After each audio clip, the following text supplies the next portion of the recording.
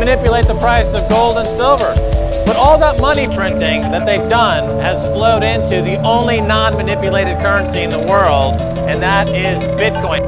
This is totally different. No different. Only different in your mind. You must unlearn what you have learned. All right, I'll give it a try. No. Try not. Do. Or do not. There is no try. Once in a while you get shown the light in the strangest of places if you look at it right. Bitcoin changes absolutely everything. What's in there? Only what you take with you.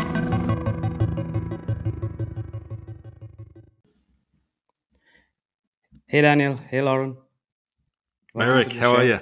Yeah, I'm good. How are you? We're very well, very well. Yeah. Good to be here. Sorry we missed you last week with the little scheduling mess up. Yeah, it's always the case, but that's fine. Like I'm pretty much used to that now. It's like it always happens. Yeah, not a big fuss there. Yeah. Yeah, it's one of the hardest parts of the job that Lauren Yes. has no idea. Actually, I do. Is the scheduling of the podcast, of our own podcast, and trying to get everything in line, and the time zones, and then the time changes when we go into summer and out of winter, and it's a mess. It's a Yep. mess. And all of us have families as well, right? So things change. There's lots of Mhm. fluid family dynamics. Different but here we are. commitments. Yeah. Thank you for inviting Yeah. us on. And Lauren, actually, she wanted to say thank you for the book. Yeah, thank you so much. Yes. You're welcome. Do you- Yeah. I think. Sorry. Hmm. Do you want to tell the listeners about the book? It's a- This is turning into our podcast rather than Mayrick's.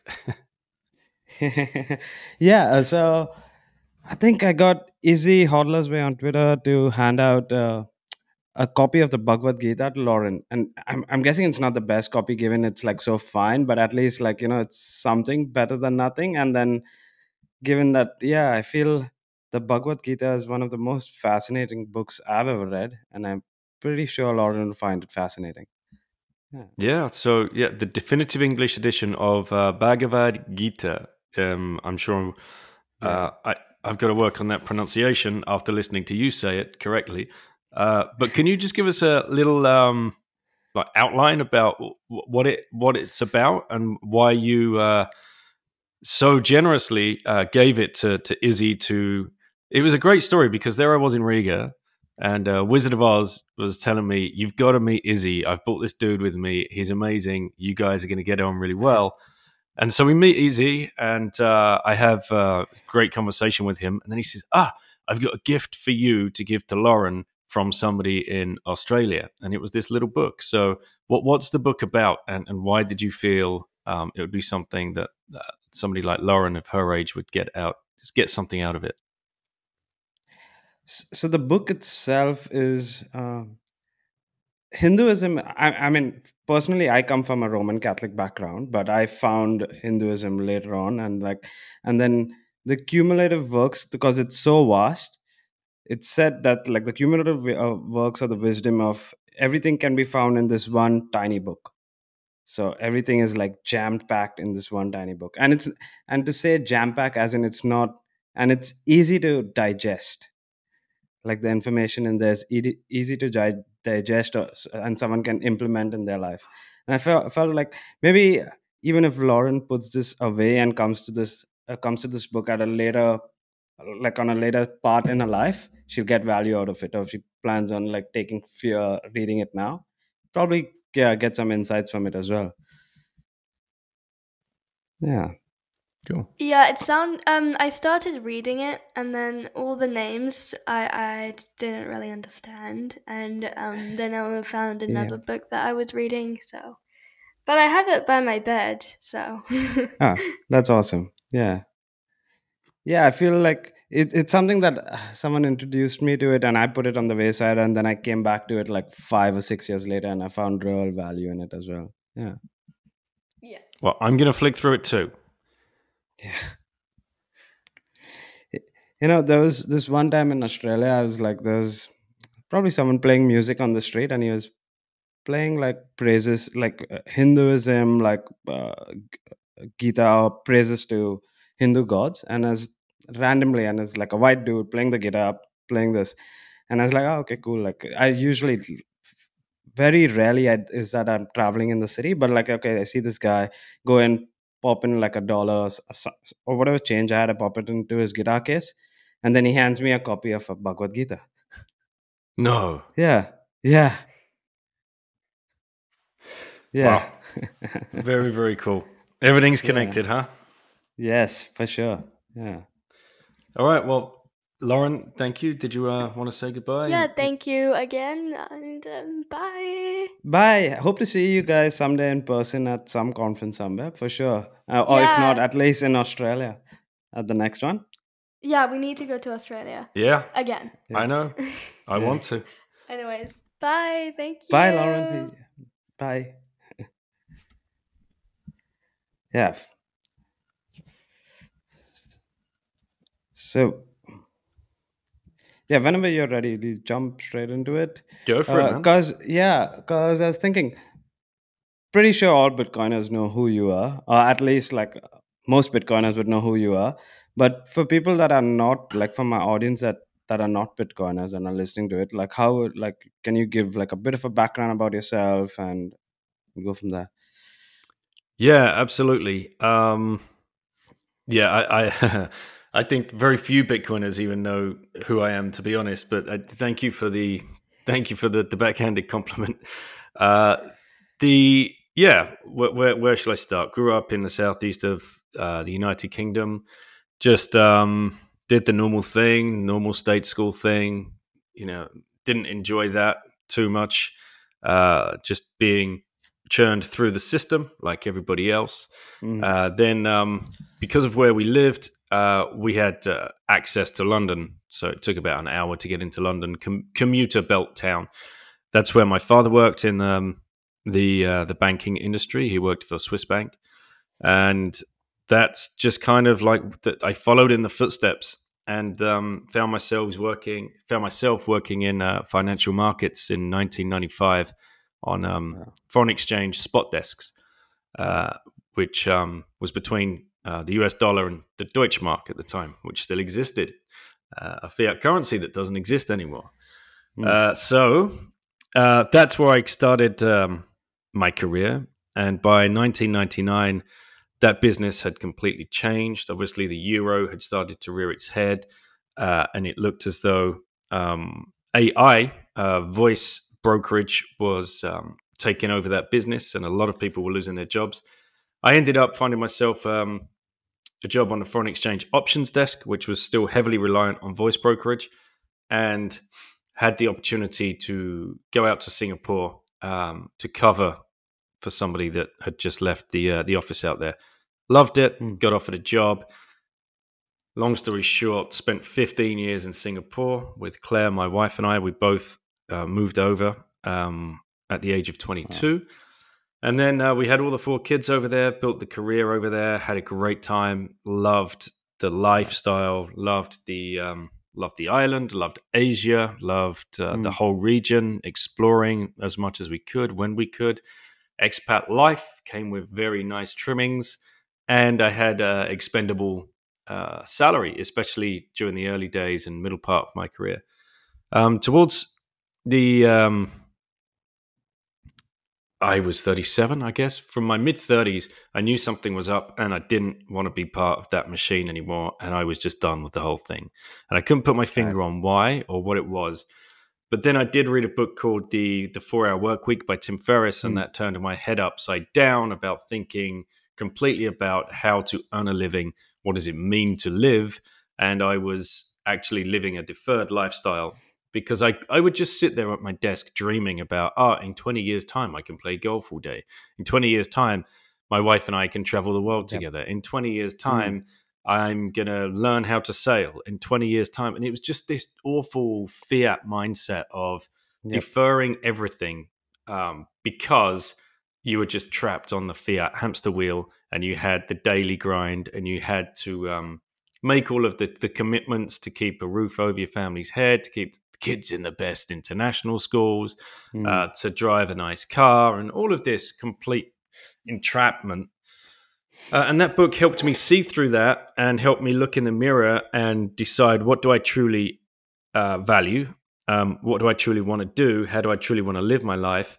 And that was, well, I want to spend as much time as I can with my kids whilst they're young. And at this point, they were 8, 6, and 3, 2 3-year-olds. Lauren was 3 and her twin brother. And I thought, damn, I'm just a lodger in my own house at the weekends. I'm Right. not around these guys. Like I would call them once a day, and then I would see them 3 nights a week and at the weekend, but then I would be running them here, there, everything. And it just didn't sit well. So I Right. quit after a long discovery process of, okay, what will life look like if I quit? What do we do? Where do we go? And we decided, well, we want to travel. We want to explore the region whilst we're still here. Let's do it. Let's quit. We sold everything and started traveling. And we started traveling via the sharing economy. We did that via way of HomeSwap on a company website called lovehomeswap.com. We have an investment property that we'd bought in 2005 in Koh Samui in Thailand. And we listed that as a potential swap for other people to see, is there anything here? You know, you do a 3-month trial on the website. And wow, we were blown away. We were getting requests from all over the place. And we suddenly realized, we can start making an itinerary here around this idea of leveraging the home in a way we never had even considered before. And off we went. We thought we'd go for 6 months. That turned into 9 months. That turned into a year. That turned into 2 years. That turned into 2.5 years. Complete and utter, uninterrupted, long-term travel. And of course, with that comes many other rabbit holes. Obviously, the education system. We were not part of it. We were not part of any nation state. We were not part of any taxation system. We were not part of any of the daily administrative BS that comes along with living in a country, because we were perpetual tourists and we just had freedom. And that's when you really started, for me, to value time and experiences and making completely different decisions that we'd ever made before, how to look at life, how to look at money. And that's when I found Bitcoin as well. Back in 2014 and 15, being given the time to actually sit down and breathe and think and look for resources to learn from. So we traveled till the middle of 2016. Then we got a opportunity to homesit for 2 or 3 months in France, in central France. And the home sitting is different to house swapping. Home sitting is where somebody will own a second or third or fourth property, whatever it is, but they want somebody to live there and look after it. So you become the guardian of the house for free, but for free in the fact that you're not paying rental money, but you are paying with your time to do the gardening, to make sure that the house is completely up to the standards, to make sure that you're letting in the electrician and the plumber and whoever else needs to come and do the jobs, and to make sure that the house isn't crumbling.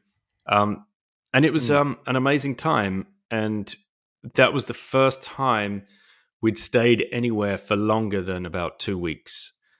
And we was this. We need to readjust again. We wanted to slow down. Yep. So we did, and we found a place to rent longer term, and we wanted the kids to learn another language. Right. So we decided to expose them to that by immersing them in one of the local village schools, so that they could all start learning French. Now all 4 of them are fluent in French, and we've been here.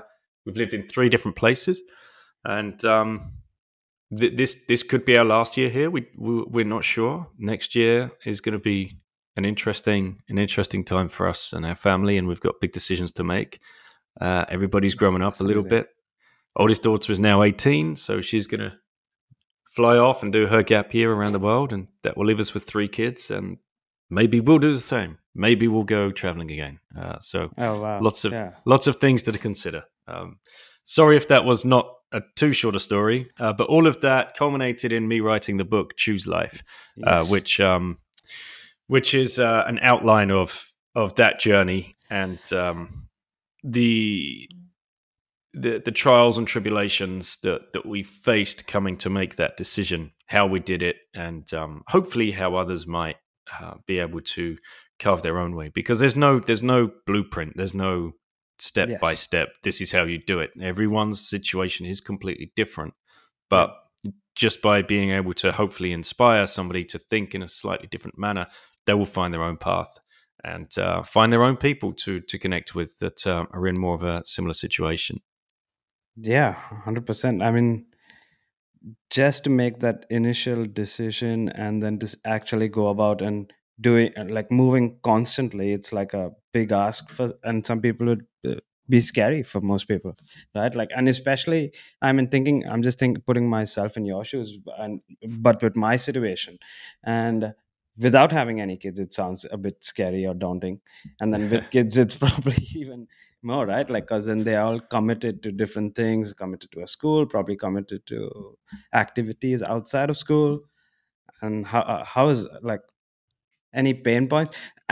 One is like any pain points during this whole process, and like at what stage did you start putting the book together? Yeah, lots of pain points. Nothing's easy. The biggest pain points were leaving the country that you'd built your whole career and your family in and lived in for 15 years. We knew as soon as we left we weren't coming back because I didn't want to work in that industry again. And you can't live in a place like Singapore if you're not gainfully employed with a very good wage. So we knew it. We knew we were leaving our friends, and we knew we were leaving that part of the world. And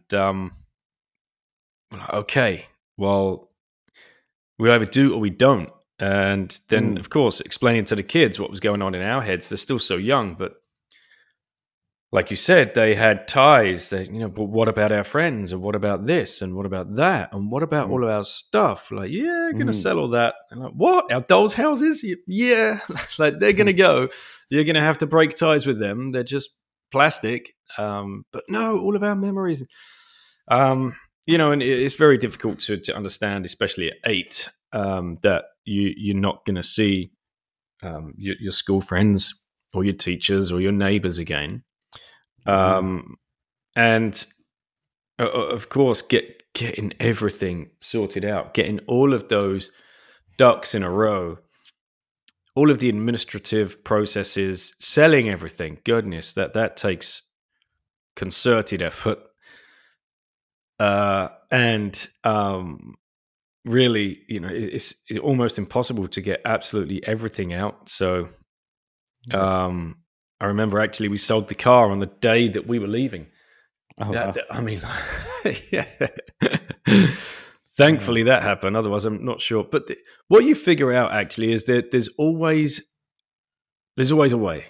There's always a way. And you just roll with the punches, and you're like, okay, this has not gone to plan as I thought it would. Which is kind of a silly way to even expect to do, actually, when you're doing something such a big undertaking, such as trying to, sell everything you've owned and move your family into a nomadic lifestyle. And just learning to be open to what problems are going to arise, and viewing the problems rather as an opportunity of how to think around it and find another way. But it's difficult, and this is the problem that keeps people exactly where they are, because they face that. They face that, I've got to change the bank account, or how do I do this, or how do I change the insurance policy, and how do I sell the house, and how do I close down this account, and I've got to close down the Wi-Fi, and it's just like all of this just pointless shit that surrounds you, because it's such a mammoth task. Just like moving house is such a mammoth task. How many people have stayed in the same house because they just cannot face moving house, even if it's like 3 miles down the road? It's it's big, yeah. So they're the main pain points. Obviously, we had other pain points along the route with some injuries, which is always the worst. My son splitting his head open in Thailand and having to get that stitched up in a hospital in Chiang Mai, and stuff, unavoidable stuff that's just going to happen anyway at some stage. Wow. Yeah. And so at any point did you guys end up going back to Singapore? Did you have like leftover, like did you have stuff stored somewhere there, or just everything? Did you guys sell everything? The stuff that passed it down? The stuff that we wanted to keep, like specific pieces of furniture and some artwork and stuff that we would want around us. We actually paid to be shipped to the UK and stored at one of our family's houses, and we did that in like a part container. So you can buy part of a container ship, which was pretty economically viable, because paying for storage costs in the end would have just been crazy. So at what stage did you start writing Choose Life? Was it post all of this, like the post the 2.5 years? It was during. It was back end of 16, start of 17, I suppose. And that again was because I had time, because we'd put the kids into the local village school to be immersed in the language. All of a sudden, Claire and I were like completely alone. It was the weirdest feeling. Having had the kids around you for 2.5 years, every single minute of every single day, it was like, whoa, the hell are we going to do? Like, this is so quiet. It was eerily quiet. So I was inspired by a friend of mine who must have been, I don't know, about the 100th person to say, why don't you write a book about this? And for whatever reason, I'd been putting it off. The usual self-doubt, the usual monkey mind telling you that you're not good enough to write a book. What makes you think you're so special, and all of this kind of stuff that procrastinators suffer with. And in the end, I decided just to start going for it. And I couldn't stop tapping the keyboard. I couldn't stop this this kind of flow coming out of me. And with the one goal of, if just one person reads this book and it inspires them to think slightly differently about their life, the difference it could make to them and their family could be indescribable. So just stick with that and imagine you're writing for one person. Yes. And see what happens. And that took probably about the best part of a year. Then I found an editor.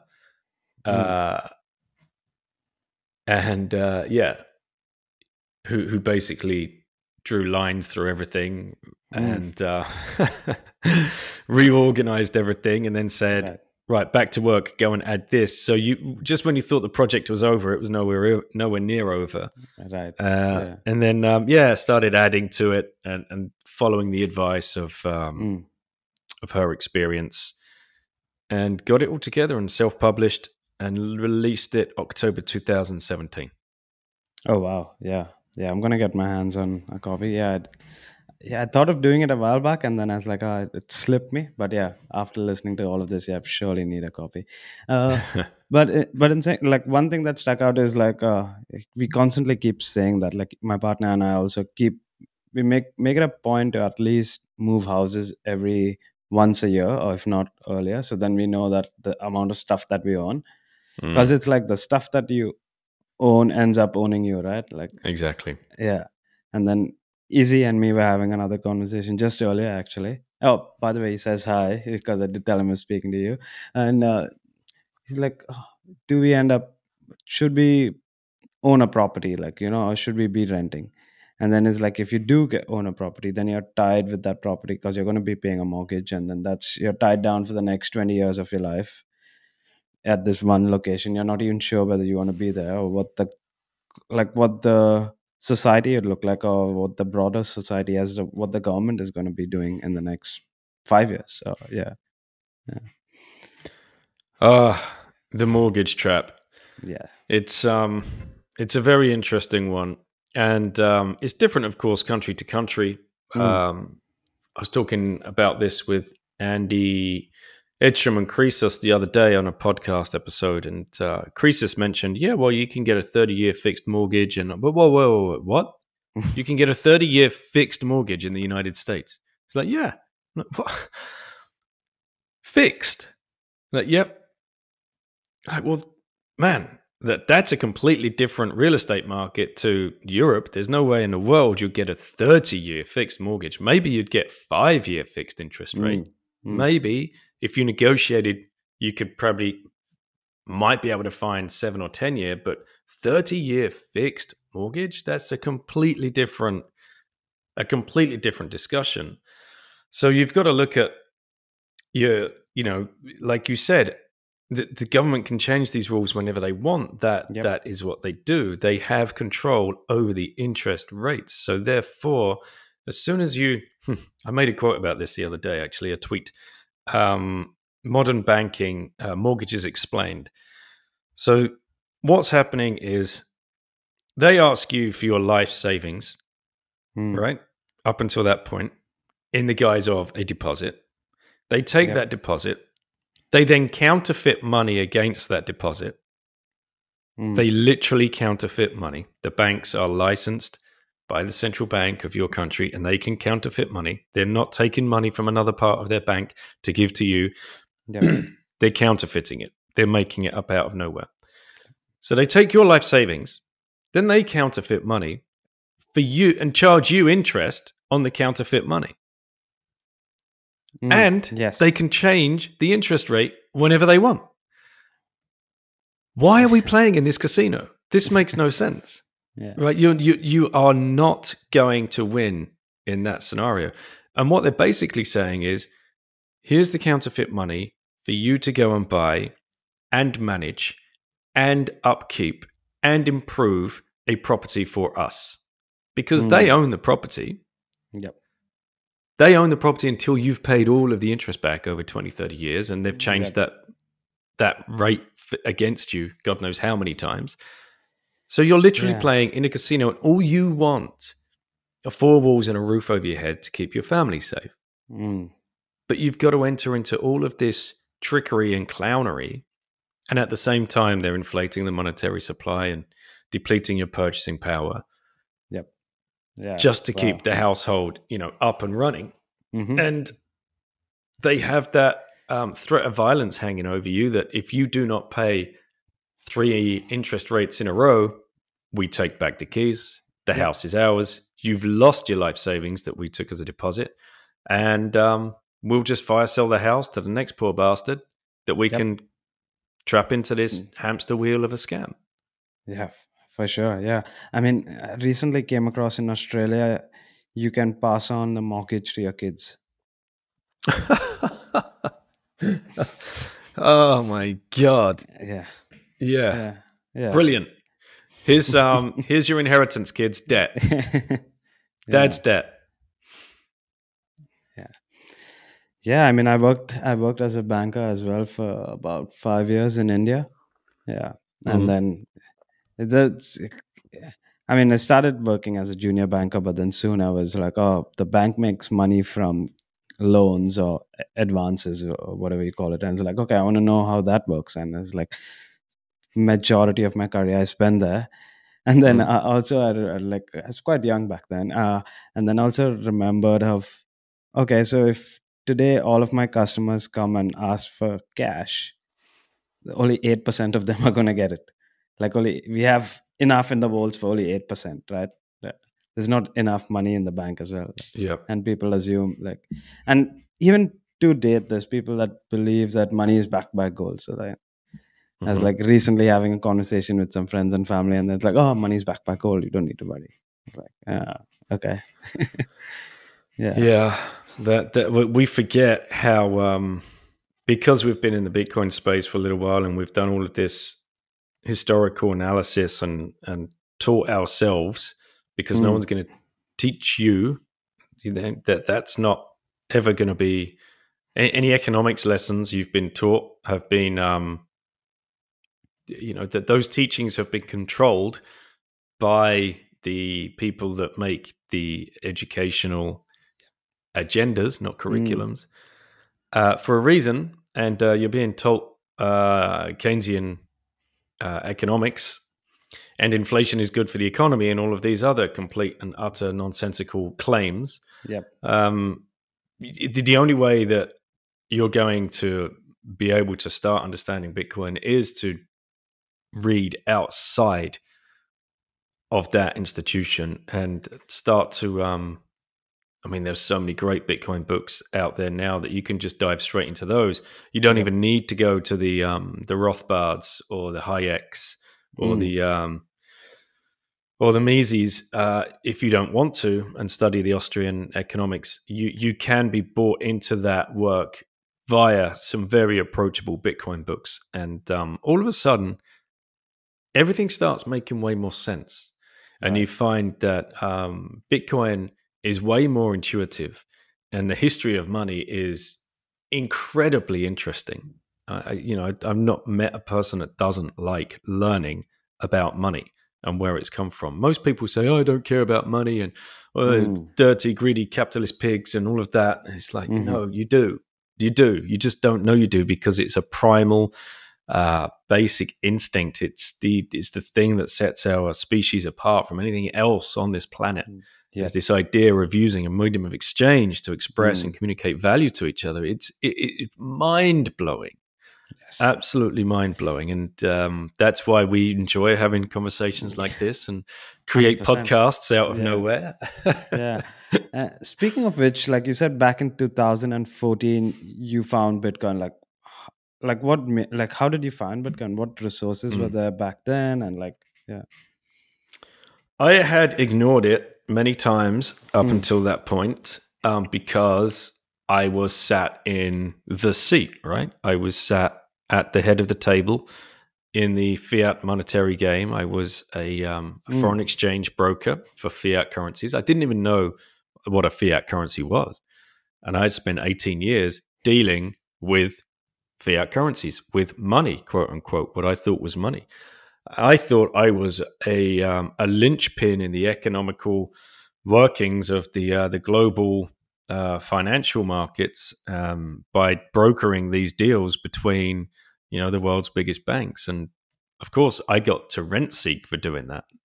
Commission. That's how brokerages work. So if you put together a deal between UBS and HSBC worth $100 million, you would take $10 per dollar on that as commission. But you're doing these deals, ideally on a good day, you could be doing these deals like 10 deals an hour, the very fast moving paced market. And that just accrues and accrues and accrues, and you do that per month and everything just adds up. So when Bitcoin first came along to my attention, I was still in that world. And for me, wrapped up in hubris and ego, you just look at it and you're like, this is internet geek money. What are these guys even thinking? Like, this is what they think it's going to topple the dollar as the global world reserve. Like, absolute, complete insanity, and just completely dismissed it. Dismissed it 2 or 3 times. And I remember actually the Mt. Gox hack, where some people managed to extract a lot of Bitcoin from that exchange. I thought that was bitcoininc.com, and it had just been hacked. I didn't even realize at that point the nature of the decentralized network, and there wasn't a Bitcoin company, and didn't even know hadn't even heard the name Satoshi Nakamoto, hadn't done any kind of research. So there I thought, right, Bitcoin was dead, move on with life. And it came back and it came back. And 2014, like I said, we'd started to travel. and I now had a need to find a store of value for everything that I had worked for in the past. I didn't want it to be Right. just diversified in stock markets and things like that. Mm. So when we'd left Singapore, I'd moved some holdings into gold and silver bars, and they were stored in a vault out at Changi Airport. And I was trying to protect my wealth in that way. Then I had different mutual funds, and I had different exposures to different equities, and tried to do anything I could to diversify and be able to carry that wealth into at least the next couple of years, so we could travel and live. But because I had the time, I started learning more and more about Bitcoin and reading more about it. And it was actually hat tip to Real Vision. They launched about the same time. Grant Williams was a co-founder with Raoul Pal, and Grant and I were friends from Singapore. So I was one of the first subscribers to show support, and I really enjoyed what they were doing. Like, the content was incredible. The early interviews, up until that point, I'd had zero exposure to the minds of people that were running hedge funds, for example. These secretive hedge funds that I knew existed, but had direct access to the banks, would never come and have direct access to the brokerages. So we knew a hell of a lot of the business, the foreign exchange business, was being driven by positions being put on by hedge funds, but the banks were getting all that business and we could not tap into it directly. So when these guys started coming on and talking, I remember watching interviews with Mark Hart and Kyle Bass. I'm like, wow, this is incredible. And I remember speaking to Grant and asked him, are you going to ever do anything on Bitcoin, or are you just like sweeping that under the rug, not going to mention it, not going to entertain it? This is just a fad. He said, yeah, we've got some interviews coming out, and that would have been around 15, I guess. And the interviews were Wences Cesares, Tor de Mister, Trace Mayer, the ones I remember specifically. And after that, everything changed. All of the lights started going off. When I saw these gentlemen talking about Bitcoin, I'm like, fuck, this is nothing what I thought it was. And then I couldn't stop learning about it. Found Andreas Antonopoulos, read all of his books that were coming out, found all of his speeches on YouTube, watched them all. One of the favorite ones, I think, London School of Economics, when there's like 3 people in the crowd. Like, this is how early we are. It was like, whoa. And I started sending these links all around to my friends and family, and the usual thing happens, right? Yeah, this guy is an idiot. Why are you talking about this? This is stupid.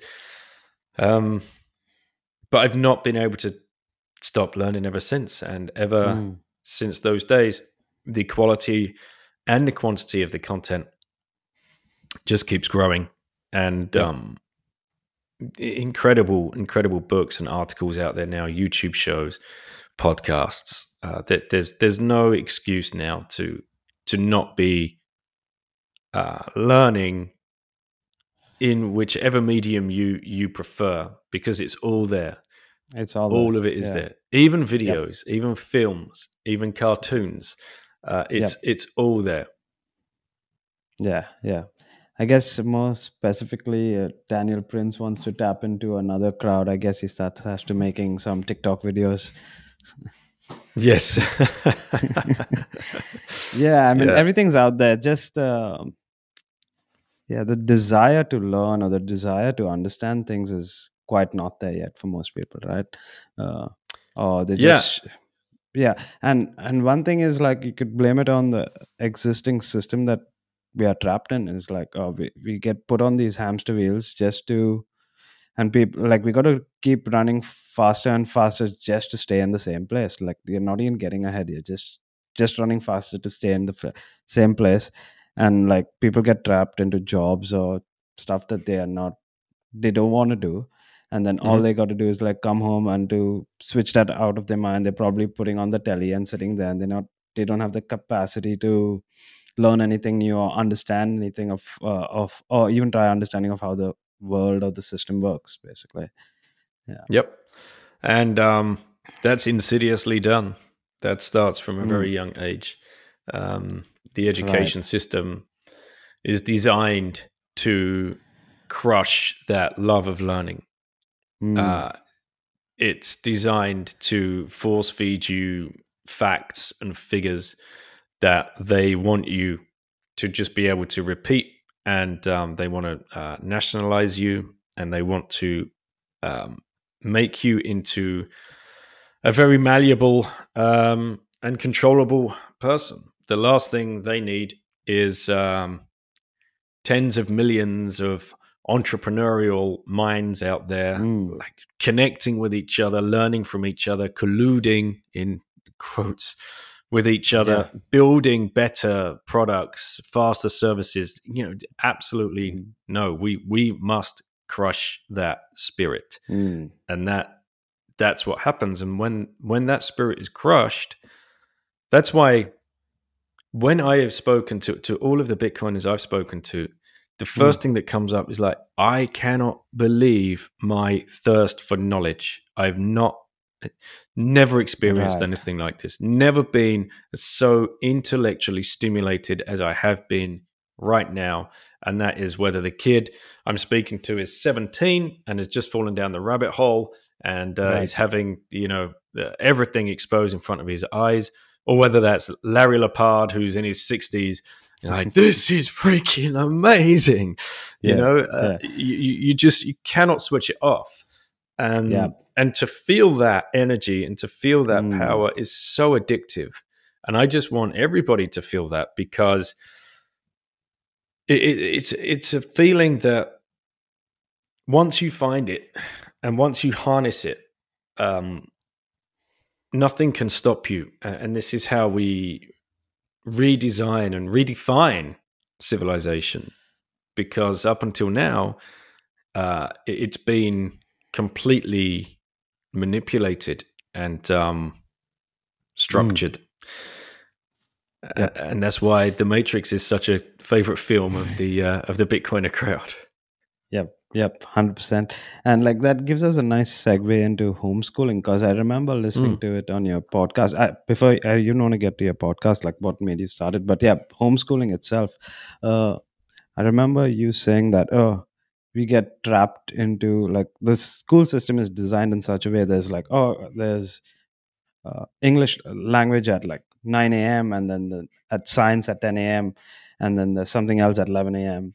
But given that as a student, like, you get really deep into the science, but no, the bell rings, that gets switched off and you got to move on to the next subject. That's one, right? Like, there's not enough opportunity. The other thing that you mentioned was in the school system, or in the regular school system, is like everyone is boxed in with people that are the same age.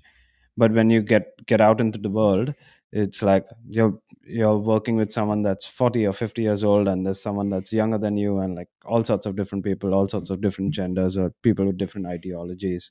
And that's the real world. But in the school system, you're trapped with this people similar age, or basically, yes, you know where I'm getting with it, and you could probably explain stuff better. Yeah. Ooh, where to start? What a deep rabbit hole that turned out to be for me. Obviously, we discovered it firsthand. We discovered it by leaving the education system, and going on the travels. And that's when I started falling down the rabbit hole of who was the first? Yeah, John Holt. John Holt was a big proponent of homeschooling. I think back in the 50s and 60s is when he started beating the drum about this in America. John Taylor Gatto is a very influential person in his writing for people that, and everybody knows this. Anybody listening knows this. That feeling you get even when you think back to your time at school. Yeah. That experience. Even those people that left with straight A's and then went on to university and then nailed that and got their firsts and masters and PhDs and degrees and everything. Even them, they were just as captured in a system as were the people that struggled with it and couldn't ever get past a C or a B. And then obviously the lower tranche of people that were, basically pushed into a dark corner and yeah, you guys are all the E's and F's and whatever else. The idea that the school system is there to set basically a caste system and a society system from the very get-go is one that that triggers a lot of people. But all you have to do is I would say if anybody's interested in approaching this subject, probably the best place to start would be Weapons of Mass Instruction by John Taylor Gatto. It's a very approachable book, and you can get it on Audible, and you can listen to it on 1.5 times, and it's going to resonate because John was a public education school teacher, state education school teacher for over 30 years. So he's coming from within the belly of the beast, but in such a manner that he's exposing it. And then he does the deep dive into the history of how it was set up and why it was set up in such a way. So yeah, this idea of forced association, the first thing that people say is, well, if your kids don't go to school, they're never going to be able to socialize. Right. It's been debunked so many freaking times, but if this is the first time that anybody's listening to this idea, we've been tricked into believing that the only way you're going to socialize and make friends is if you go to this institution that you are locked inside of, like literally gates locked behind you, from the age of 3, 4, or 5, depending on which country you live in, right? And then you're forced into, mainly, it might even be alphabetically. Like, right, you, 20 kids, 30 kids, you're in that room with this teacher. Right. Off you go. There's nothing social about that. That's not social. That is forced association. And now the only... The reason you're going to make friends with somebody in that class is for self-preservation, because this is an awful situation to be in, especially at the age of 5. Like, what? I've been with my mum for since the day I was born, and now I've just watched her walk away from the other side of a locked gate and told to march inside to this classroom with these other 25. Who the hell are these people?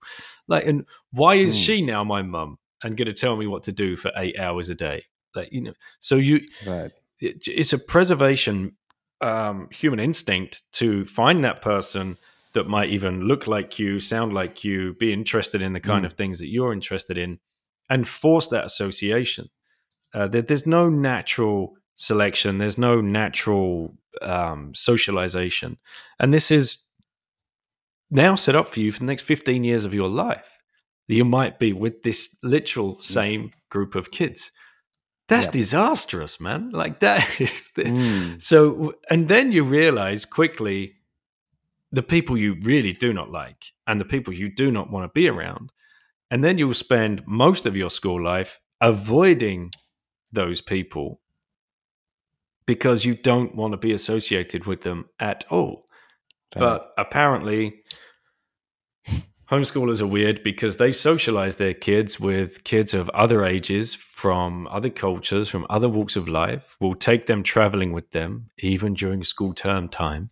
And like Lauren, who's now interviewed over 300 people on this show with me, all of my kids are completely comfortable with talking to adults, talking with younger kids, helping younger kids, teaching younger kids, learning from slightly older kids. Is completely natural to them because that is a natural human behavior. That is actually socialization. So to have this, to have that beaten out of you is really inhumane. And to have, to to be graded and segregated in certain groups in societal orders is really inhumane. But it's all insidiously done under the guise of free public education is a human right. Nice meme, guys. Very, very powerful. That's not what it's doing. What it's doing is, like I said before, it's destroying that love of learning. It's destroying inquisition. It's destroying critical thinking. It's destroying true social interaction, and it's churning out societies that we have today that are very controllable, which was exposed in the last 3 years. Okay, everybody, big announcement: lock your doors, stay home, and everybody does it. What? How did we get there? The education system is what led us there, because that is what is happening in that system every single day. Because it's like you got to raise your hand and ask for permission to go to the toilet. Mm-hmm. Yeah, absolutely. Yeah, a thought that came up to me is like, I remember I was in 4th grade and I was learning about the local as in the state that I lived in India. I was learning about the history of the king or the guy that fought off the early Mughals, because the Mughals invaded India. And I know his color. I know the color of his horse. Nice. Because I taught that in school. Yeah. I mean, that's good. Very that's good valuable knowledge. for me now. Yeah. But what they were doing there was teaching you, almost. They're teaching you nationalism on a very local level, right? That's the idea of it, and that's why, like, history is written by the winners, right? Who gets to write the curriculums? That's why in a British history class you'll learn that Britain was the ruler of the world and the greatest empire that ever lived. And if it wasn't for us, then half of Europe would be speaking German. And oh my god, like the brainwashing. And the inverse of it is kind of true. Is like how in India, like the Mahatma Gandhi or whoever fought off the British, right? But what probably a common occurrence in most education systems, because I remember learning about the IMF and the WEF back, in like 8th grade and 9th grade as well in the Indian education system. Yeah. Mm-hmm.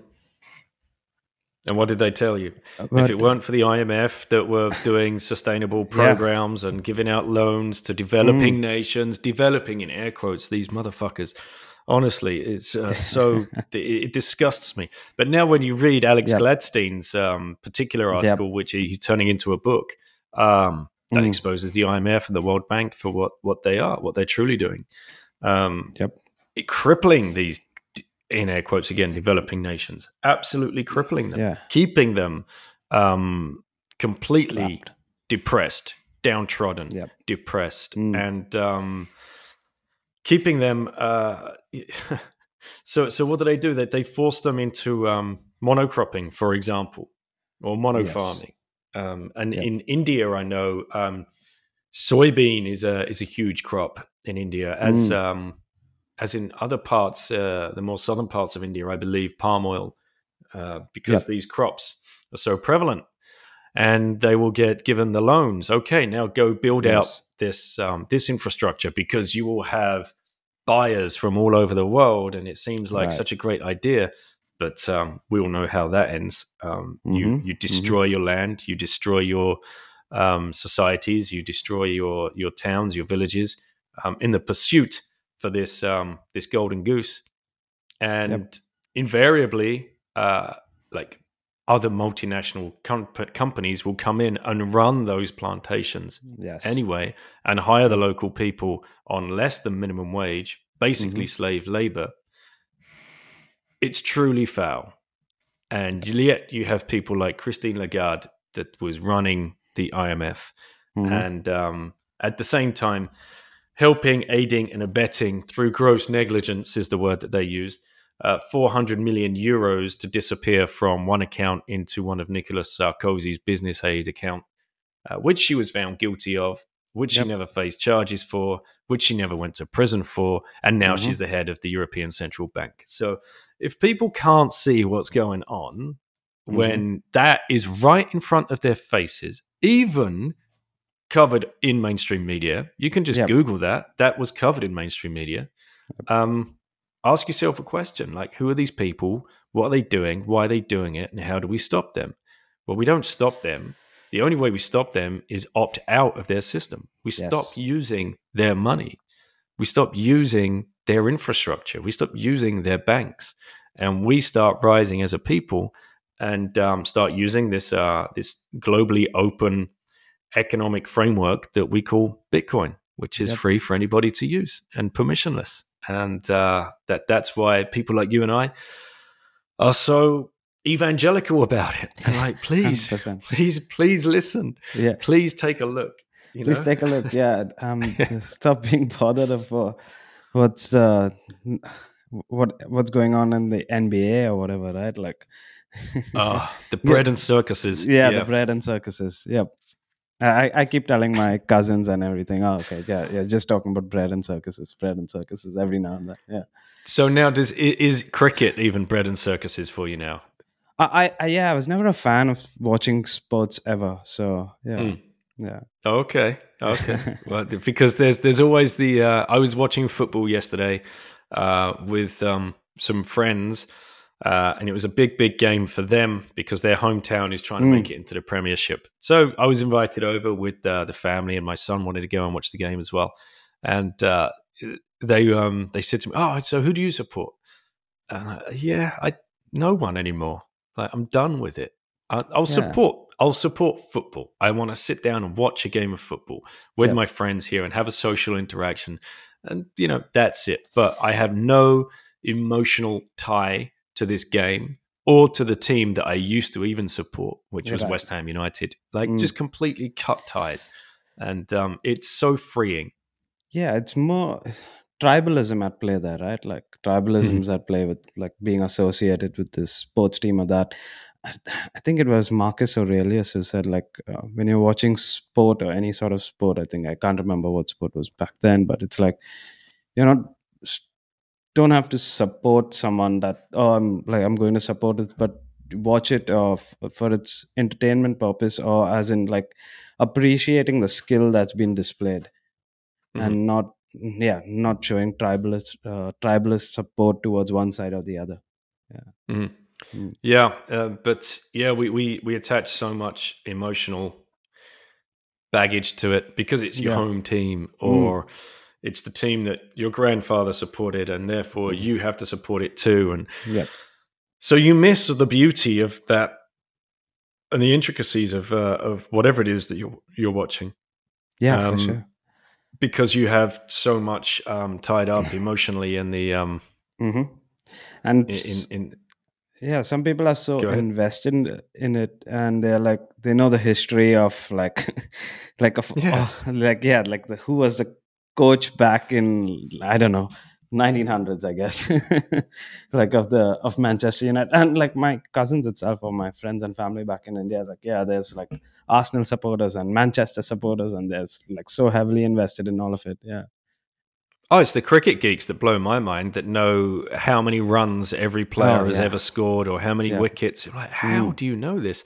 But that is what's at play there is true learning, right? They're intellectually stimulated by it, and they get drawn down the rabbit hole, and they statistically fascinated by it. The same with baseball in the States. The people that can pull out these statistics just blows my mind. So when you do find that thing that interests you, and you will find Bitcoin at one stage, you will have the same journey, the same intellectual kind of descent into the rabbit hole. And what's beautiful about it is everybody brings something different to the table, and we'll be able to add value in a different way. Say, hey, have you guys noticed this about that? No, we haven't. Please tell us what Yeah. you see.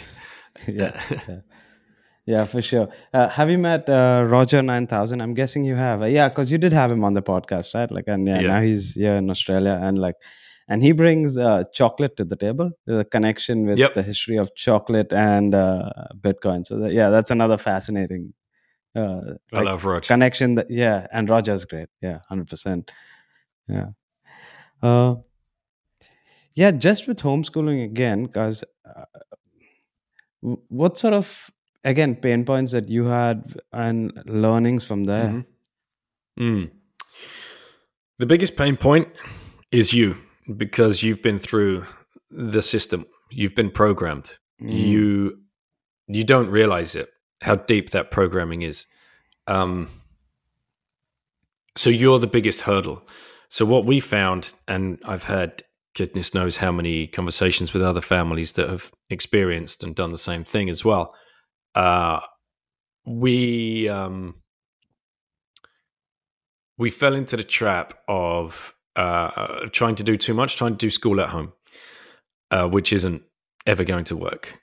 So we would try and set out some kind of timetable for our 8 and 6 year old. Right, okay, at 9 o'clock, we're going to do this math book. And we even bought some math books, and textbooks are the worst tools ever to try and teach anything from. Just completely nonsense.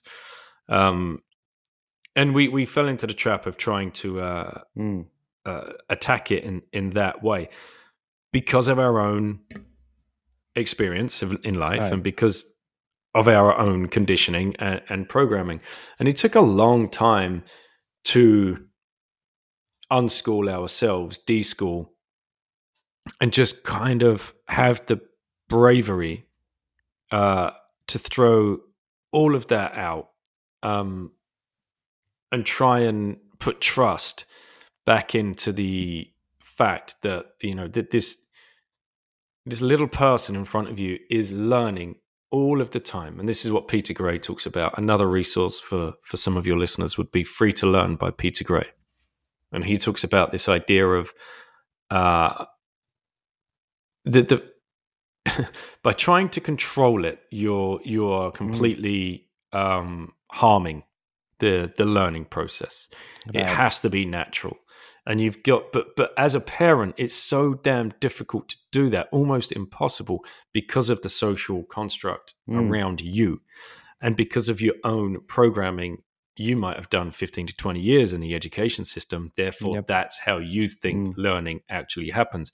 To detract yourself or detach yourself from all of that baggage is very, very difficult, especially when you've got friends and family around you calling you crazy, right, calling you irresponsible, and calling you weird, and carrying these kind of social stigmas, because now all of a sudden you're the weird family that is doing something different with your kids. And in other cases as well, some other countries, you've got the state all up in your shit because they want to make sure, for the kids' safety, in air quotes, that social workers are visiting your home and you're visiting an official place to do controlled tests to make sure that the kids are up to speed and a certain level of reading or a certain level of this, which again is complete bullshit. No kid should ever be at a certain level of anything ever. Right. It should happen naturally, but that is what is so difficult to face, because you're being told at your social gathering, oh, little Johnny's already reading at stage 3. He should only be at stage 2. Isn't he amazing? And you're like, oh, no, what is stage 2? What is stage 3? Oh, you don't know? Oh, what kind of books are your kids reading? And, are they writing in cursive yet? Because if you're not writing in cursive yet at the age of 7, then they're going to be very far behind. And you're like, okay. You're constantly facing these battles of comparison, again, which was bred into you. That's part of the programming of the education system, to be constantly compared to somebody else and constantly made to be to feel inferior to somebody else. That is what's so difficult. So it's not an easy journey.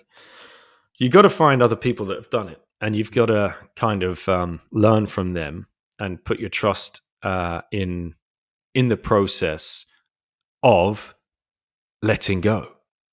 Right. Just Yep. letting go. Mm. And people would say, yeah, but they'll just, if I don't tell them this, then they're just going to sit on their computer screen for like 10 hours a day and never come out of their bedroom. Yeah, they probably might do that for 2 to 6 months. Then they're going to get bored of it, and they're going to realize, okay, or they're going to find something that truly interests them. And they're going to come out to you and say, I've been watching these YouTube videos. This is crazy. I think I can learn the guitar. Like, all right, okay, I'll go buy you a guitar. Let's go. It's so difficult. That's the biggest pain point. Dealing with your own anxiety, because of course you want the best thing for your child. Yep. And the world is telling them one thing. Yep. Your instincts and intuition is saying another, and they're trapped in the middle of it, and it can cause a lot of problems. Right. Yep. Because and I'm not being sexist here, but this is just from my own observations.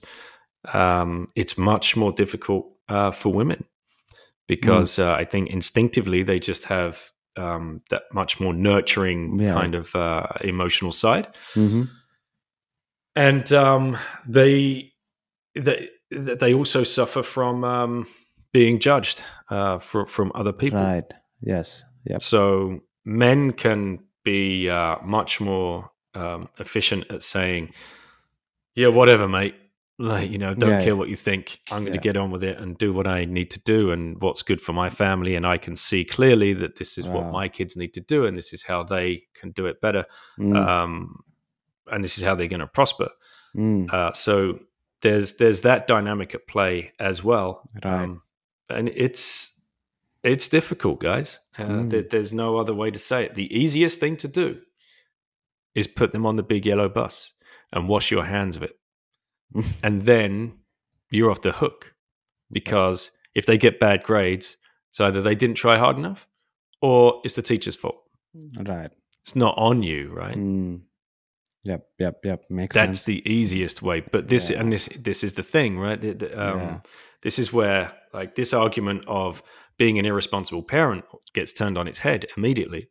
Because if you are homeschooling your kids, you are fully responsible now.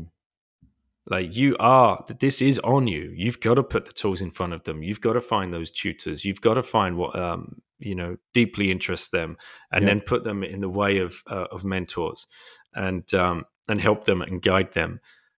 It's on you. There's no bigger responsibility. This is, being self-sovereign over the education of your children, rather than, have a nice day, go get on the bus, and make sure you come back with an A.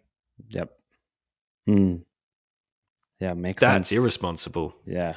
That's truly irresponsible. You have nothing. You've completely outsourced it, and worse yet, you've outsourced it to the state. Right. Yep. Who wants to create a certain behavior. Yeah. I mean, you sum it up really well. Yeah. Just to switch gears, at what stage, I mean, I'm going to leave for people to brew on homeschooling for themselves and not going to touch upon that, given that we've almost come past an hour. But at what stage did you start One Spit in your podcast? And like, what prompted you to do that? Yeah, good question. I procrastinated about starting a podcast all of 2019. And I remember it's the same old excuses that I procrastinated about writing the book. Yep. What makes you think you have anything to offer? What makes you think you'd be a good podcaster? That's subjective, obviously. What makes you think you would even know how to edit or add music or attract guests? I mean, who's going to talk to you, Dan? Like, really? Who is actually going to accept an invitation to come onto your show? And who's going to listen? Like, no one's going to listen. You have nothing to say. Yeah. All of that kind of monkey mind bullshit. And I finally got tired of that, making excuses. January 2020, and I'm like, yeah, you know what? Screw it. And shout out to Max from the Bit by Bit pod. because he had just started his podcast as well. And he reached out to me randomly via Twitter, I suppose, had seen the book or read the book, knew I was a Bitcoiner, and wanted to bring me on the show and have a discussion. And I said, yeah, sure, man, I'm down. Like, let's do it. I've got a few things to say. And I was actually going to be in London at that point. So went and actually did the recording in his house, complete strangers to each other, sat down and had a 3-hour conversation, and he had to release the episode in 2 parts. We couldn't stop talking. And Max was pretty much one of the first Bitcoiners I actually met in real life. And sitting down and having that discussion, you know what? I'd hosted interviews before on homeschooling summits. We'd done a couple of global homeschooling summits, and I'd interviewed very big names in the space like Peter Gray, Sir Ken Robinson, and among others. I'm like, well, I know I can. I've got the equipment. Like, the barrier to entry is 0. I've got the microphone. I've got a laptop. I know how to record. I've got GarageBand. That's free. Anchor to upload to Anchor is also free. Yep. I'm like, I'm literally making just excuses at this point. So I released the first episode end of January, Jan 31st, 2020. That was that. I think 300 to 500 people listened within the first week. Like, oh, wow. My God. I was shocked. Absolutely shocked. And this is the time, I suppose, there was only a handful of other pods out there. Stefan had been running, Brady with his Citizen Bitcoiner, John with Bitcoin Rapid Fire. Yep. Andreas had done a pod, but that was going off in weird directions. Trace had come and gone. Peter was out there by that point as well, obviously doing what Bitcoin did. Yep. So yeah, I just threw myself into the ring and like, yeah, let's do it. Nice. And by, of course, March 2020, everyone was locked down. People had more time. Whoever I was asking was giving up their time. I was shocked. I was complete. That was the biggest takeaway for me, that these people that I idolized, these authors, people that had written the articles, other podcasters, other YouTubers, I would reach out to them and let's do it. I'm down. Let's do a podcast. So here we are 3 years later, 3.5 years later, and almost 350 episodes. Oh, wow. And still love it. Love it. Awesome. Yeah. I mean, yeah. I remember coming across your podcast probably a year and a half ago, and I was like, oh, okay. I probably listened to a few episodes back to back just for for a week straight, kind of. Yeah. And and something that I probably didn't mention, but I owe thanks to you, because I remember early on from listening to your podcast, I reached out to you on Twitter, and I was like, okay, I think you mentioned something about Australia, because I'm here sitting, like, I used to work in crypto back probably 2 years ago or something like that, but I used to work closely with Czech Mady, who does the Glassnode stuff. Yeah. But the firm was like more, everything, shitcoins, and I think back then, it was like, anyways, DeFi or whatever. And I remember, like, I thought, like, there's no Bitcoin, like, there's nothing Bitcoin related happening in the city, and I heard you mention something, and I reached out to you, and then you put me in touch with Wizard of Oz, and then I asked him, and then he put me in touch with Arman the Parman, and from there, I think it was somewhere 9 months ago that I went for my first meetup. And then, there's so many other Bitcoiners. And then I started organizing a few of the meetups, and then going to the first Bush Bash, and then meeting so many other plebs all across Australia, and then going for another Bush Bash. And then we had our first Bitcoin event, even our conference here in Australia. Yes, super exciting to see there's so many people actually into Bitcoin. And it just that. But thanks to you for making that first introduction. Oh, amazing. Yeah, there's some great Aussie plebs. Yeah. Love them all. Last thing, Daniel, before, if you still have the time, is niacin, because you did start the part of the Yeah. Signal group, and like, and you got introduced to Dimitri through that. And yeah, so what's, just for people that are listening, what's niacin, and like what's the backstory there, like briefly, if you could cover that off. Yeah. And a big shout out to Michael Rusha that got me onto it. And again, that was just a random DM tweet. A pleb on Twitter, Bitcoin pleb on Twitter, just in my DMs, like, have you ever gone down the flush niacin rabbit hole? I'm like, no, mate, never heard of it. Well, what are you talking about? Like, because I love all of these deep. What I love about Bitcoiners is they, when they go deep on something, they go deep on it, and if they feel that pull to give back to the community in some way, they can. They don't have to bring Bitcoin knowledge; they can bring other knowledge from other walks of life, and that's what the podcast has turned into as well. Really, like, the dude about seed oils. Like, guys, you have to stop eating seed oils in your diet, and this is why. And then that led on to an interview with a veterinarian in America, saying, holy shit, I listened to that episode and I applied that to all of the diseases that I'm seeing and all of the problems I see in people's pets and animals. And guess what's in the animal food is full of this freaking toxic seed oil stuff. So you get pulled in all these different directions, and I love it. So I had Michael on to talk about niacin and how he had used it to overcome a lifelong problem with psoriasis, which is dermatitis or eczema or, whatever kind of skin condition people have. Yep. And he had been on medication his whole life for it, and found through his own research and his own learning and his own reading what's known as flush niacin, which is basically vitamin B3 in its purest form. You can take it in a powdered form or in little capsule form. Mm-hmm.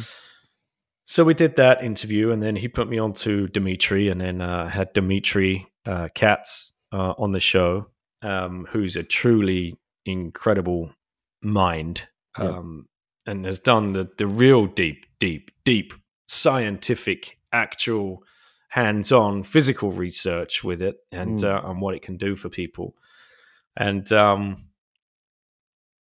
having listened to both of them, I ordered some myself, not realizing I had anything to fix. I just didn't like the fact that we had all been down engineered as humans, and we were all deficient in vitamin B3.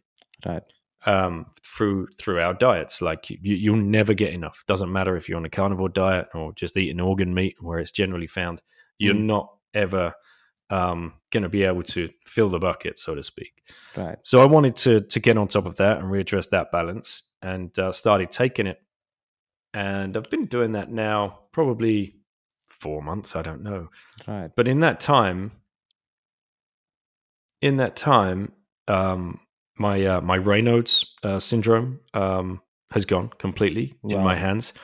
My hands used to go completely numb, and some of my digits, my fingers, would just go totally white. Right. If I went outside in the winter, the blood would just drain from them, and they would be completely. It's called dead man's finger. That's what it would look like. Right. And I had this problem for a long time. Yeah, I know what exactly that is. I have that in my in my left hand and my 2 digits. So Yep. So that's gone, man. Oh, wow. Yeah. And we were still in winter here, and every morning it would happen. I would get up and go out, and just as soon as I walk outside, it'd be gone. Yep. So no problem with that anymore. And another thing I've noticed is here we are. We're in the middle of May. Usually by this time of year, I'm still touching wood. I'm still cautiously optimistic on this. I've had no hay fever at all yet, like none. And usually I have streaming eyes, a streaming nose, could sneeze 1,000 times a day. Wow. But I've even been cutting the grass, doing the gardening, being outside. Sometimes I could just see pollen fall from a tree, and that would trigger me, Yeah. But now, no, it's wow. been it's been amazing. So what niacin does when you take it, and this is my rudimentary understanding of it, it gets absorbed into your bloodstream, obviously, and what it has this effect of it's called vasodilation. Yep. It opens all of your capillaries, even your tiniest capillaries throughout your body. But somehow Dimitri talks about this. It knows where to go first. This is what blows my mind, right? So with me, it knew, okay, here's a restricted blood flow area. Let's open this up. So I'm guessing each time I was taking it, it was just doing the work within my body and opening up the capillaries in my fingers to increase the blood flow, and that's why I don't suffer anymore from that.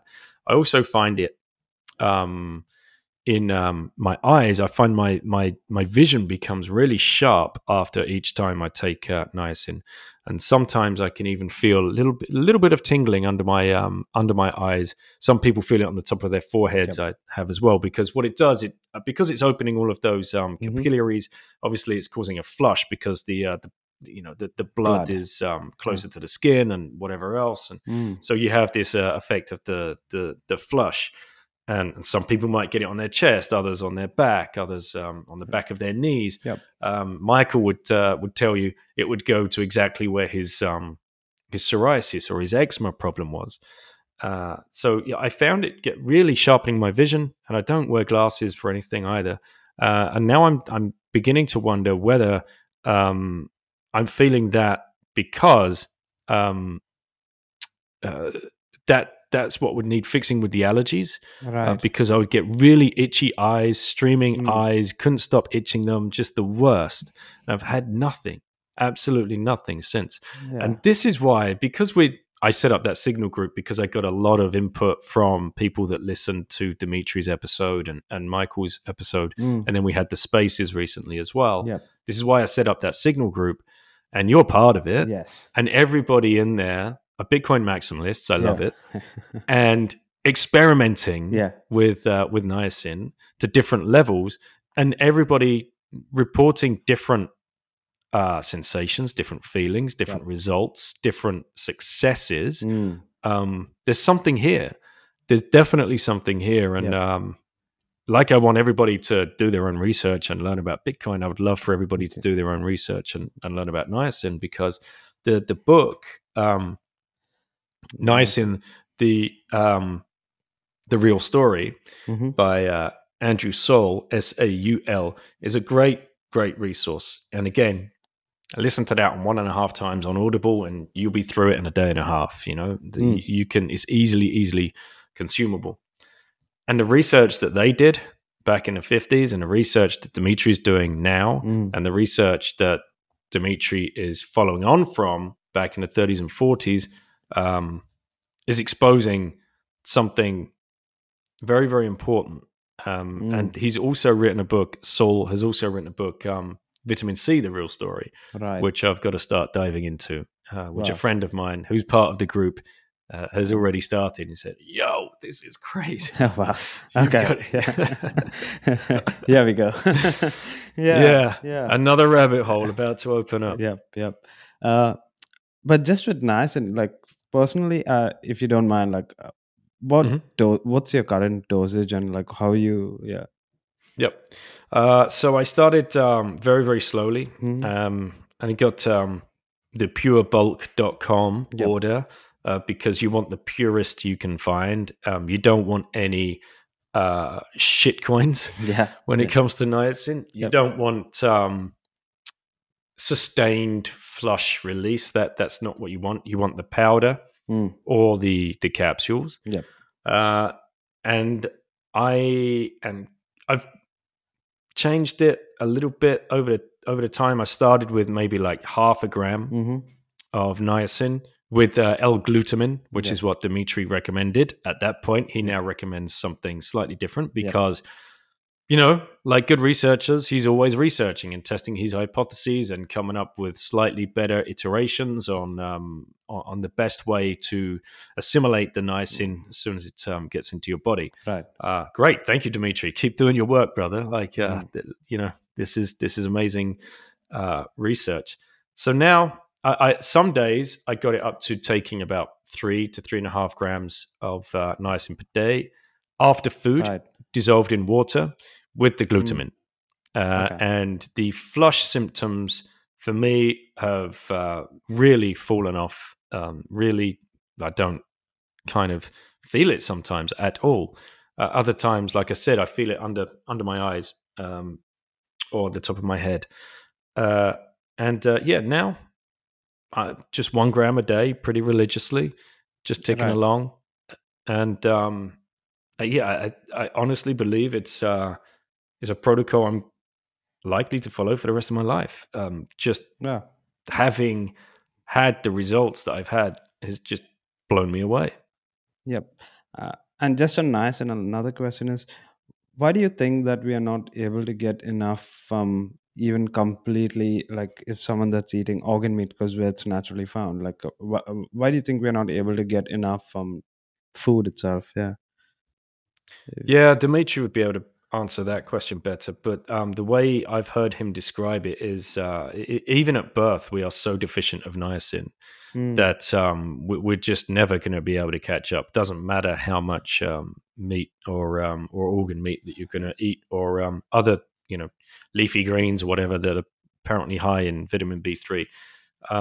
So there Yeah. could be a dark side to this, which Mm. we discussed with him in his podcast, which I think is a fascinating thing to probably look into further. Right.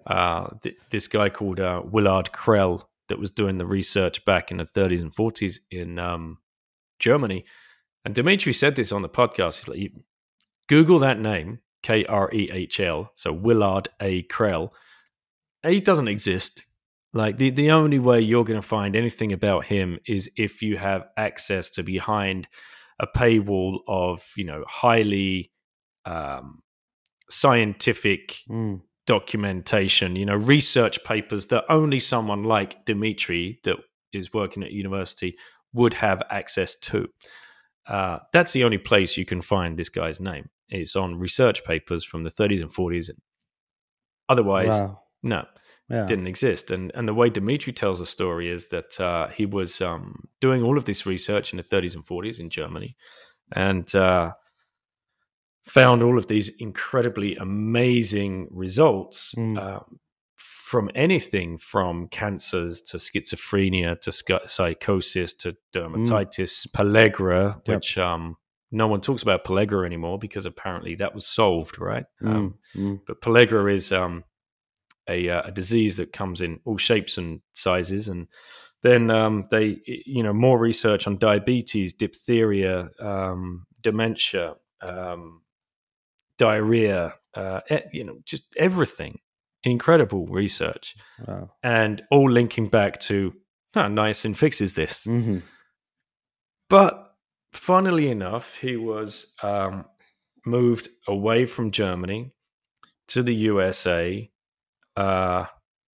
funded by the Rockefellers, if I've got that correct. I believe Yep. so. Mm-hmm. Put in a Rockefeller-funded institution, university, some people might say. Institution is probably the right word. And all of the research funded. He had Right. all of the funding he could ever possibly want. But those papers kept secret, and that research stifled for the people that were funding it. The same people that obviously own and monopolize the pharmaceutical industry. If niacin, if vitamin B3 is something that can fix so many of the problems that their opioid-based drugs can fix, which they make billions from each year, best to keep niacin under wraps and off the shelves, right? Right. Because you can't patent it. It's a naturally occurring vitamin. Right. So Yeah. you get pulled into some very conspiratorial tin hat worlds, which fascinate me because, again, it all kind of makes sense. Yeah. And you're like, okay. So another reason that I'm hell-bent on learning more about it and want other people to learn about it, because if this can truly help humanity, if this can really make a dent in dementia and Alzheimer's, why wouldn't we be doing that? It's just a vitamin dissolved in a glass of water. Like, this is absolutely criminal if it has played out the way it has played out, that was described by Dimitri, and what he suspects. Yep, makes sense. Yeah, you just spoke about Dead Man's Finger, and it's just starting to get cold here in Melbourne, and I noticed that this year I haven't felt it because I'm probably not taking as much as 3, but I've been taking 1 fairly every day as well, like 1 gram fairly every day as well. Apart from that, I feel like my skin has gotten clearer and I feel like a little more active. Dimitri recommended that I should be taking higher doses, given that I train jiu-jitsu and I'm exerting too much energy. So he's like recommended that I do higher doses, but I'll just stick with 1 and see how, and keep doing 1 on a daily basis and see how that goes. Yeah. But thanks for setting up the group and like allowing me to add my mom and aunt in there as well. So that's because they are not that's because they're amazing. not interacting, but at least I know like they're probably looking at it and reading, and like I know mom's like taking like a gram on a daily basis as well. So yeah. And does she have anything to fix, or is this just experimentation? Experimentation, nothing. Yeah, not Cool. fixing anything. She did say that she hasn't checked her pressure lately, but she's going to check. She's supposed to report back to me saying like whether that's improved it or not. Yeah, I'll text you and let you know how that goes. Yeah. And again, the way Dimitri explains it, he's got some great analogies. Like what's happening when the capillaries and arteries and everything is opened up by this vitamin. It's flushing out all of the gunk and the shit that is already in there, you know. So of course it's going to benefit, and that down to like the synapses in your brain as well. Like that blew my mind. It's like, oh right, okay, so that's clearly why it's so good for Alzheimer's, because if your brain is all getting clogged up, and you know, niacin can just go in and flush all of this stuff out, or the plaques that might have been built up around you know, the arteries around your heart, whatever. No, incredible, really interesting rabbit hole to have fallen into. And again, thanks to Michael for coming on the podcast and sharing his story. And I think I'll do another few episodes about it as more information comes in, and get some pleb stories out there to share with everybody. Yeah, because recently, like someone that I work in the Bitcoin space, and recently one of my colleagues like, oh, these Bitcoiners, they get me on to like all this crazy shit, because he's like, I just did a full teaspoon of niacin and I don't like, and I'm feeling this burning sensation and I don't know, is this normal, and blah blah blah. It's like it's so funny when just yesterday a DM is like, oh my god, when does this flush go? This is absolutely like crazy. My wife thinks I'm about to die. Like, you just turn red for 20 minutes, dude. Like, you'll be fine. You got this. Yeah. I remember the first time I did it, and I had like a tiny rash along the sides of my stomach for like probably a day or 2, and I was like reaching out to Izzy, because Izzy said like he has like 30 years of experience with it. So I was like, he's like, that's completely normal, like it's just your body pushing out gunk. Yeah. Izzy, that's funny. Izzy, he's like, I've been doing this since the 80s. I'm like, what? It's like, Daniel, one last question before I let you go. I mean, should I probably ask you one of your questions towards the end? But but what do you think like is the biggest threat to Bitcoin that we have like in the coming years from you?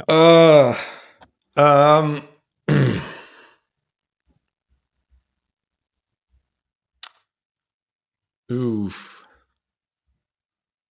I don't even really care now about governments or anyone trying to shut it down. Honey Badger doesn't care, as we say. There's a reason for that. Oh, apparently Udi broke Bitcoin, so spoiler alert, Udi, like the blocks are coming in every 10 minutes and 1 second. Nothing's broken. Biggest threat, like people like worry about 6102. Mm. What does that mean? Executive Order 6102 back in April 1933, when Franklin D. Roosevelt released an executive order saying it's illegal now to hold gold. This is just like the cricket guys giving the stats, right? All Yes, exactly. So in 1933, American institutions, companies, corporations, all the way down to the individual person, had their gold stolen from them by the United States. Same thing could happen, I suppose. They could release an executive order and say anybody known to be holding Bitcoin must turn in their Bitcoin. Yeah, I mean, good luck, I suppose. Yeah,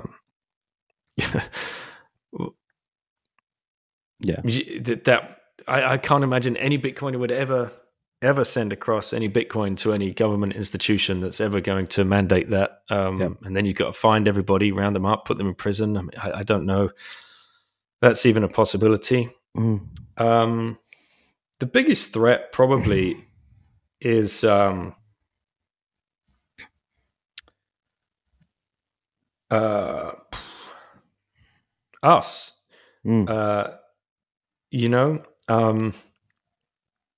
We got to keep the education level high. Right. If we step off the gas with that, that's where it falls down. I mean, what momentum has the community gained so far in such a short amount of time? If you think about it, since 2009, here we are. We've got, like we said before, so many incredible resources. Obviously, in lots of different languages. We've got people in perceived positions of power. Not big fan of politicians or politics, but you have senators in the United States that understand Bitcoin at a pretty good level as well. But it's just we're still just at the tip of the iceberg here. There's so much more to be done, and if anybody out there listening has that idea of starting a podcast or writing a book or writing an article or starting a YouTube channel, singing a song, making a kid's book, making a kid's toy or games, or yes, it's been done, but there's nowhere near enough. There's nowhere near enough on the market, and we've got to keep. It's so important. So important. That's probably the biggest threat, that we fall into a trap and think there's enough information out there now, and we've just got to leave it up to the people to go find it and pick it up off the bookshelves. Like, no, we've got to keep these discussions. We've got to keep badgering your friends and your family. You've got to keep orange pilling your local merchants. You cannot stop. It is tiring. It really is tiring. And I know some people have got tired by it, and they're like, yeah, you know what? If these people aren't going to get it, it's up to them. Whatever. Right. I'm good now. I'm going to want to watch the world burn around me. And I understand why. Because how many times can you have the same conversation? But that's what we got to keep doing. We got to. The biggest threat, I believe, is to step off the gas with the educational side of things. To not step off the gas. To step off the gas. If we step off the gas, then that's got it. That's a big threat. Yes. Got it. Yep. Yeah, I mean, just recently I got not recently, but in the past 6 months, I helped 4 people set up their podcast. I'm no expert, but they're asking me, given that I have one, like, oh, should I start doing a podcast and how should I go about it and blah, blah, blah. It's like, easy, Anchor. Yep. Yeah. Absolutely. I've done the same thing. Yeah. And come on, guys, get on the mics. Get on the mics. Yeah, do whatever it takes, right? Like, start making your TikTok videos, whatever. Absolutely. Yeah. And all right, Daniel, last question. Your favorite question. If you had one orange pill to hand out, who would it be? Yeah. As of today. If you had one if you had one last orange pill left to give to somebody, who'd you give it to and why? Yeah, I'm going to stick with the same answer that I've given probably for a couple of years at this point now. Okay. And that's Greta, because she's caused so much pain. Mm. She's caused so much worry, so much damage, so much anxiety, and really to the most vulnerable age group, and that's teenagers, and it's really disgusting. And I don't know whether she did it purposefully or whether she was puppeteered to do it. It doesn't matter. But if she is like she claims, in one of her famous TED talks, I think she stated something like, "I'm autistic, and with autism, when you see something, you can't unsee it." It's like, right, okay, here's the orange pill. Let's put this in your mouth. Let's swallow that, because when you see this, if you truly are not completely manipulated, you can't unsee this. Yep. And you can start working on undoing the damage that you've done psychologically to so many teenage kids around the world that think the planet's going to fall out of the sky in the next 6 years. I mean, this is truly disgusting. Yeah. And you will see that Bitcoin is not bad for the environment, and you will see the social kind of impact it will have on humanity.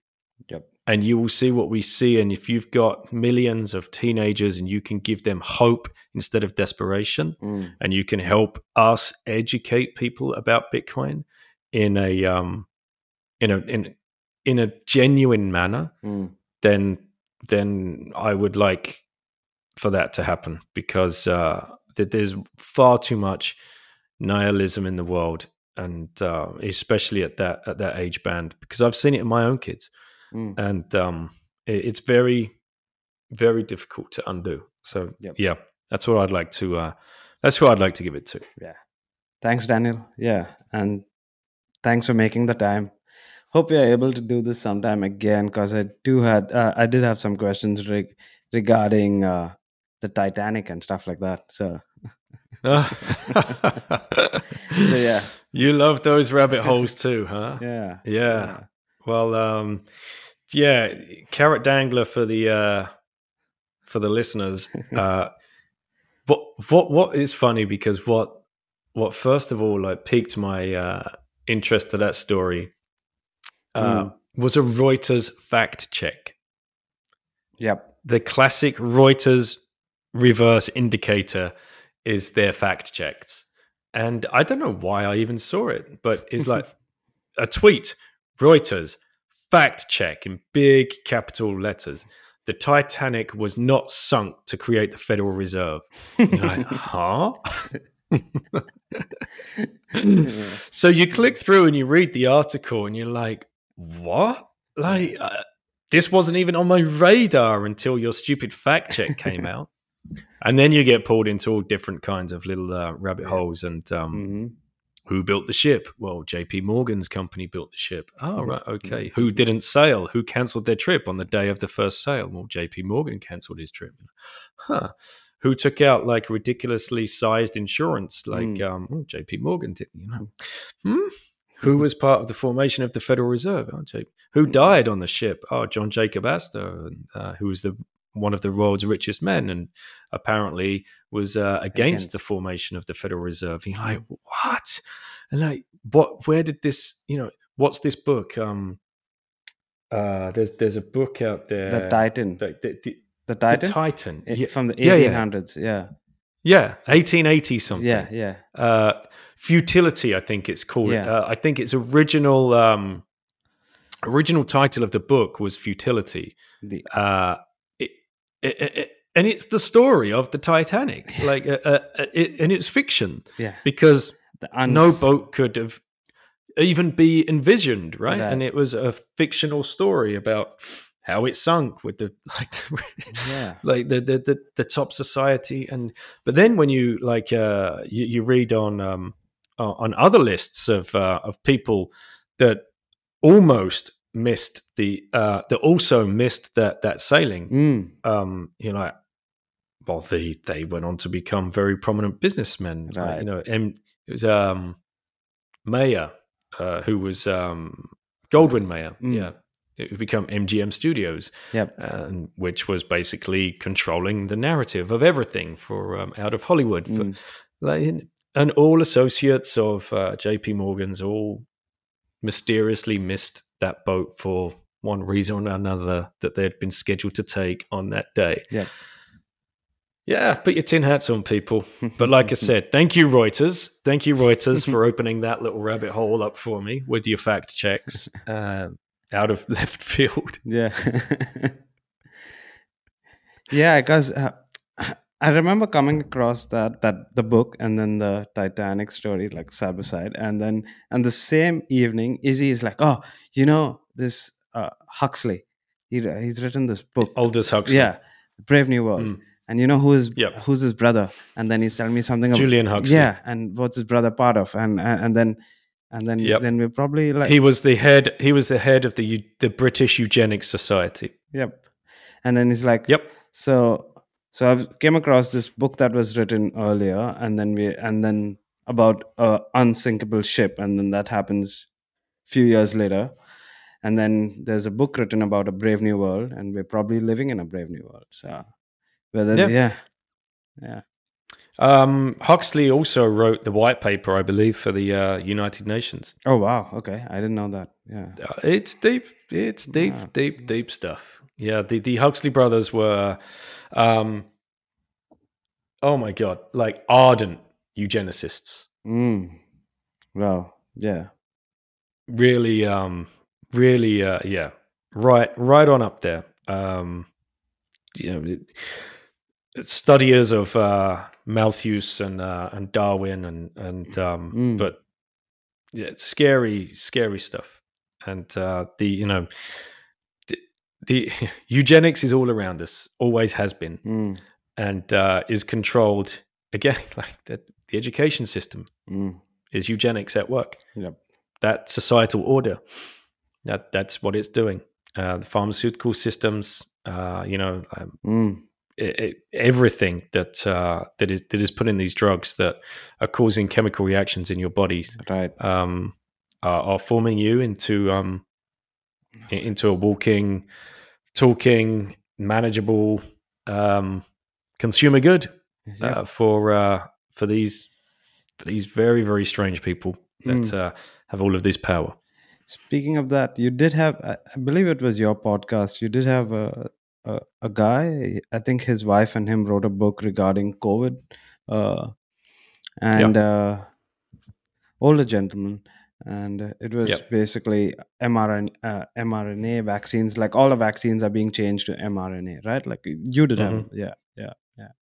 Dr. Susharit Bhakti. Dr. Susharit Bhakti, yeah, okay. He's a Thai German scientist, immunologist, doctor, researcher, professor. I don't know his exact age. I think he's in his 60s. Yep. Currently facing trial in Germany for inciting the masses. He's going to trial. Oh wow. Okay. Because he would speak out about the vaccines, and he would speak out about lockdowns and what was going on. So yeah, it's a crazy world in which we live. And he has. But let's hope, fingers crossed, that justice prevails, and he's not sentenced to any fines or imprisonment for speaking. For speaking, yeah, true. Yeah. I mean, yeah, that's another thing. I was just again, I was telling Izzy, is like, I probably should stop wearing Bitcoin related merchandise and like walking out on the street and stuff like that. Is like, 2 years, 5 years in the future, Bitcoin is ripping, and then there's like all this. Oh, they know this weird kid that was wearing these Bitcoin t-shirts, and they probably like make assumptions. Yeah. The narratives will it comes back to the education, right? If we step off that, then the mainstream media and the people that want to control the money, still the central bankers of this world, it will be so easy for them to villainize and demonize Bitcoiners and this idea of a free and open global economy, which they can't control. of course they're going to be able to make up any kind of story and control the masses' minds. That's why we're in a race against time, to help people wake up and see. And even if you look at it, do your own research, and you just think it's still a load of nonsense, that's fine. At least you looked at it. Yep. Just do that. Yep. Agree. Yeah. At least take the first step. Take a look at it and then make your own assumptions. I think that's the least you could ask of someone. Yeah. Yep. Anyways, Daniel, you have any closing thoughts, and you want to tell the audience where they can find you? I'll put it in the show notes as well, but if you want to, Yeah, absolutely. First of all, thank you for having me on. Thank you for starting your podcast. Thank you for doing what you're doing and helping educate your listeners and your audience. Keep doing what you're doing. I'll help out in any way that I can.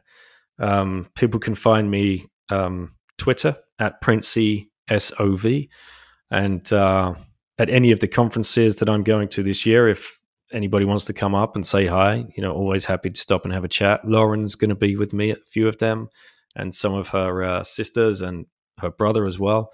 We'll be off to Miami tonight.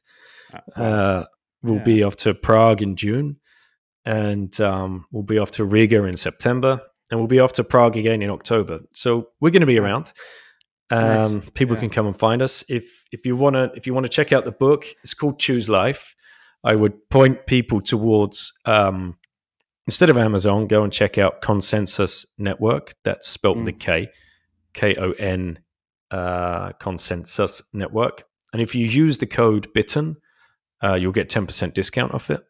And if you pay with Bitcoin via the Lightning Network, you'll get a further 10% discount off of the book. So the incentives are there. And why do Consensus Network offer discounts for Bitcoin? Well, because they understand Bitcoin, and they understand that Bitcoin is going to appreciate in value over time, and it's the best form of money ever discovered by humanity.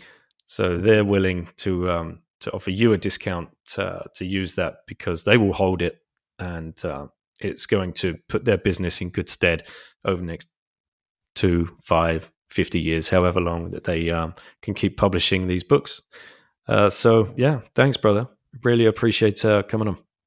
Yeah, thanks, and I really appreciate you making the time, given that you have a flight to catch later today. Yeah. Thank you. No problem.